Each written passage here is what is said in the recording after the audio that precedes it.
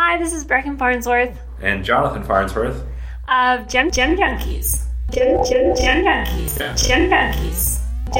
Gem Junkies. And we're here from Parlay Jewelry Designs in Pocatello, Idaho. And we've been doing this for about 45 years. But we're not 45. No, we're not 45.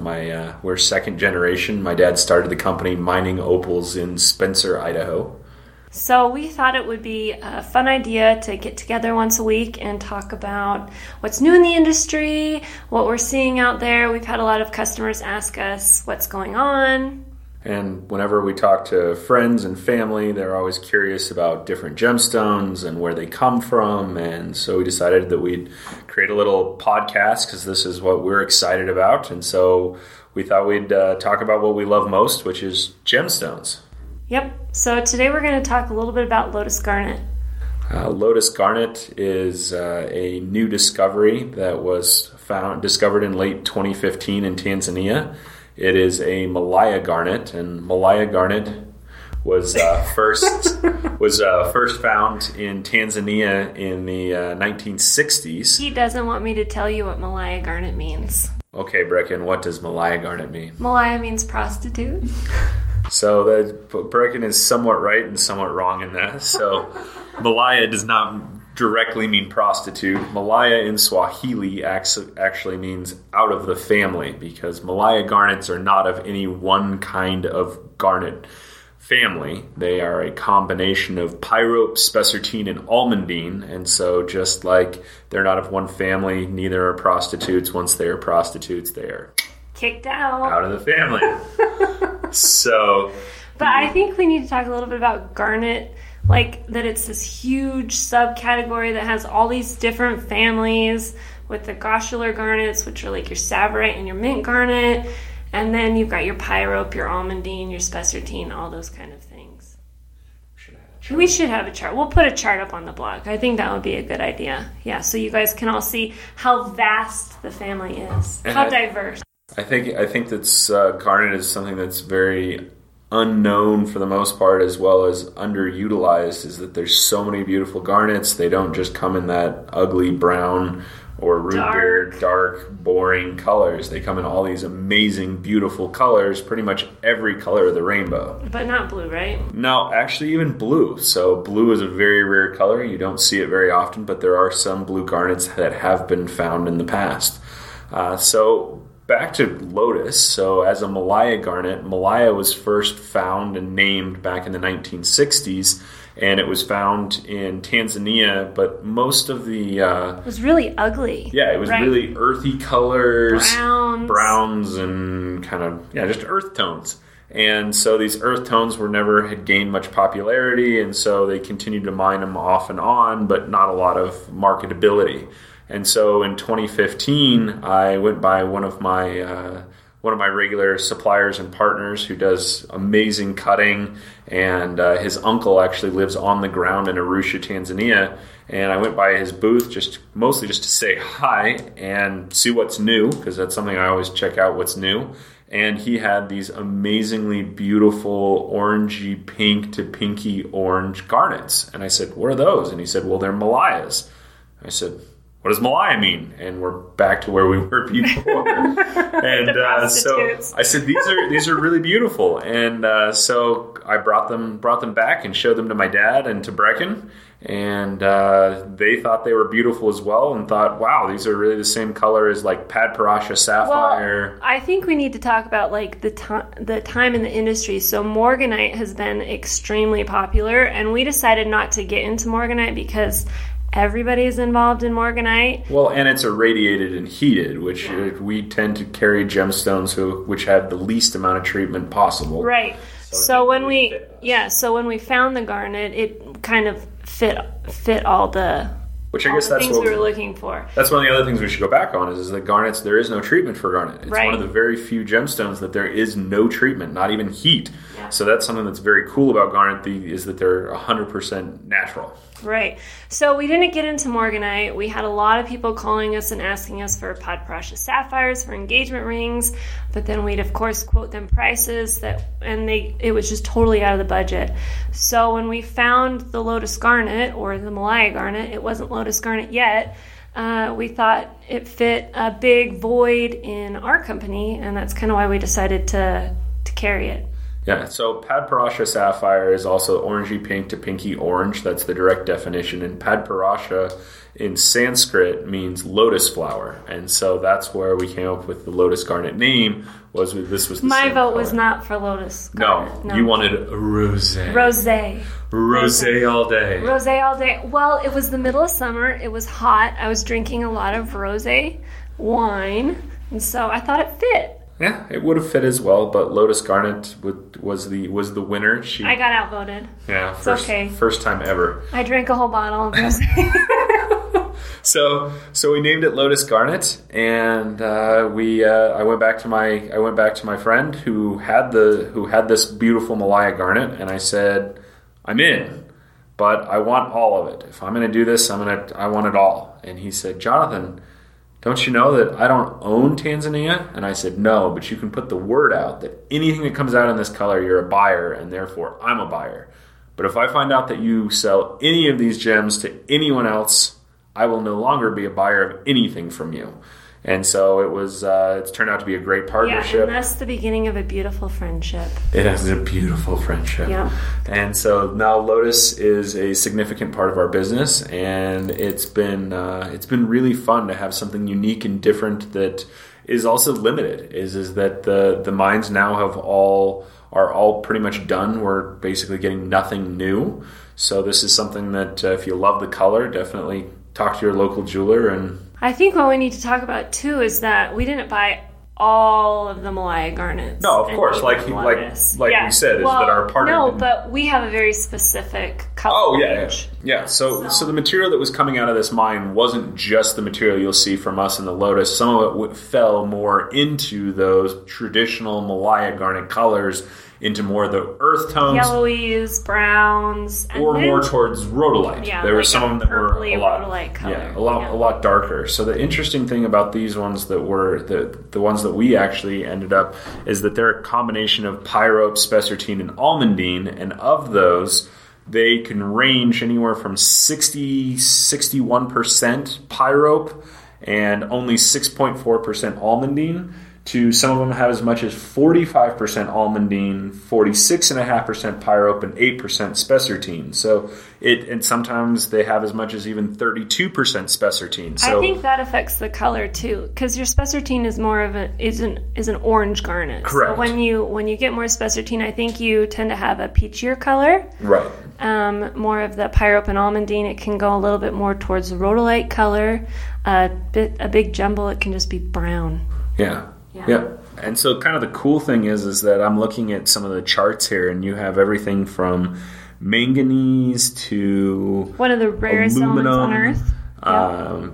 To it's a lot of obviously iron and a lot of different trace elements in here.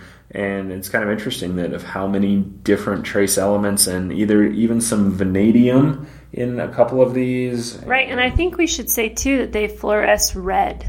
Some fluoresce red, some don't, and you get a totally different color when you take it out in the sunlight than you do indoors compared to fluorescent light, compared to it's a really, you can't call it a color change because it's all in the same color families, but you'd call it some of them have a really strong color shift. Yeah. So when you take a lotus garnet outside, it turns into like the brightest, pinkiest, most beautiful. It just seems to kind of glow, don't you think? Yeah. Definitely has a glow to it. I think one thing that we should talk about with garnet is how much it sparkles. Yeah, the refractive index of garnet is quite a bit higher than a lot of your other colored gemstones, and therefore you get a lot of sparkle. Right. So like GIA terms, it's an over-the-limit gemstone, which means that the refractometer can't pick up its refractive index. So other over-the-limit gemstones are like spinel and diamond, for instance, and we all know how much diamond sparkles. So it's kind of in that same sparkle category as a diamond. And when you have a really open color, like you do with the lotus garnet, or even mint garnet or Tsavorite garnet, you really get to see that sparkle come alive. Yeah, and so something along with the refractive index is also something we should mention is the hardness, is that it's a good durable stone that you can wear pretty much every day. It ranges from 6.5 to 7.5, but mostly towards the 7.5 for most of where your gemstones are going to fall. Right, and so what, your diamonds are 10, sapphires are 9, that kind of stuff. Spinel is 8. Spinel is 8. Yeah. So you have all your different gemstones and the different hardness on the Mohs scale. But that isn't, it's not like one to the next to the next. It's not like +1. It is on a... No, it's exponential. It is an exponential scale. So it's definitely not anywhere close to as hard as diamond, but still it's not soft like glass or... Opal or anything like that. So talking about garnet too, it's really rare to get large stones. So I think the largest stone that we got in this material was what, 15 carats? Yeah, we did get one 15-carat gem but that's pretty typical in garnet, is that they're mostly an alluvial source. So alluvial is a secondary source that's been washed down from the primary source. So you find them in riverbeds. Yeah, mostly in riverbed or dried up riverbeds, and that's what these were. Is you can check out our blog and see some of the pictures of the mines. So you can see them out there digging in the middle of the jungle. That's one of the other great things is from a reclamation and a eco-friendly mining is that just after they're done digging these holes, the jungle basically just takes it over again. So after just 6 to 12 months, it's almost like there was no mine there ever again, and they're not going very deep anyway. No, so like a rainy season will come through and move everything back into place, and then I think a lot of times they can go back in the same location and look, because we're not quite sure where the primary source of this is yet. They haven't found it, and they've been looking for a little while.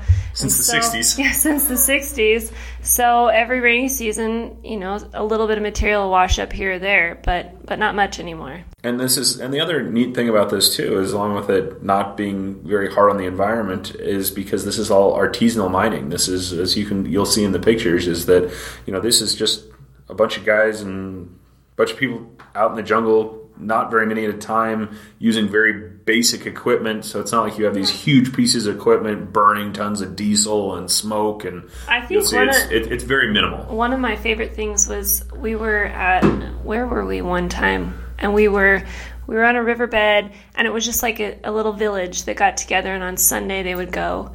They would just go mine. Yeah, they would just go mine. Like, we're going to have a cookout, and we're all going to go sift through dirt by the riverbed. See what we can find. Yeah. So that's really cool. Is that this is making a difference, and sometimes it's not even their primary occupation. It's just something that like someone goes out and pans gold around here. It could be that same kind of thing. Is that it may not be their primary occupation, but it definitely changes their life, especially if they find something. It's kind of like treasure hunting. It is. It's definitely gem mining is definitely similar to treasure hunting. They're little Indiana Jones. So what's the biggest lotus that we have left? A 10 carat. 10. Yeah, but it's that color you like. Ooh, yeah. Deep, rich, orangey pink. I don't think it's orangey pink. You think it's more pinky orange? I think, yeah. No, it's more orangey pink. You like the more I do. Pinky orange. I prefer the more Podparasha, that peachy, pinky color. Jonathan likes it a little bit. I like a little deeper saturation. This one has the most amazing. That's why I won't own that 10 carat one. It won't be mine. No, it wouldn't be yours anyway. No, it probably wouldn't. It's definitely going to go to some collector. So if you're a collector, let us know. So in September, we're actually going to be traveling to Tanzania and going to a bunch of different gemstone mines and cutting facilities and all that kind of thing. Yes, I'm very excited. Yeah. We're going on safari too. It will be our 10th wedding anniversary. Yeah, we're married. Did we say that? We said our I names. guess so. We are not brother and sister. No, we're definitely married. We are married. Yeah. And so we met at University of Utah. Go Utes. Yep. And then we continued on and went and became graduate gemologists. We're both graduate gemologists from the Gemological Institute of America. And we did that in Bangkok, Thailand, and visited a lot of different gemstone mines and cutting facilities and heat treatment facilities and all kinds of things. So if you guys have questions about different parts of the gem industry, or how do they do this, how do they do that, what do you find here, what do you find there, please write in and let us know what you'd like to hear about and what questions you have about gemstones, because we'd love to answer those and have kind of a little bit of a conversation here, so it's not just us blabbering about. We're kind of exciting. Yeah. We're not that boring. No, I think it's fun. So I think that lotus garnet works best in rose gold. Yeah, definitely. And I don't even like, I know there's a bunch of different combinations of alloys and stuff to get different rose gold colors or pink golds or whatever name you've got for it, but I like it best in 14 karat rose gold. I think 18 karat is a little too pinky. It's a little too yellow. Yeah, it kind of pulls orange, and so it makes the stone go a funny color, I think. Yeah. So it's definitely one of those gemstones that looks best in a specific color of metal. I don't think it looks good in white gold. No. But that's a personal preference. But it also depends on so my favorite color, right? The really peachy lighter, color peachier. that I like does not look good. Definitely not. But the deeper ones do look decent in white gold. Yeah. Like Jonathan Lakes. So we wanted to thank you all for listening to our very first podcast. We're babies. And this is our first, and hopefully it won't be our last. And I hope you all have enjoyed it. And definitely write us at gemjunkies@parlaygems.com and let us know what you'd like to hear about, any questions that you have. And we should be back next week to talk about, I don't know, opal? Yeah, we might talk about opal. I think opal, unless we get a bunch of requests for something else, I think opal will probably be our primary topic for next week. And let's see. Oh, if you want to see any pictures or anything that we've talked, or learn more about anything that we talked about today, check out our blog. Bye. Gem Junkies. Gem Junkies. Gem Junkies. Gem Junkies.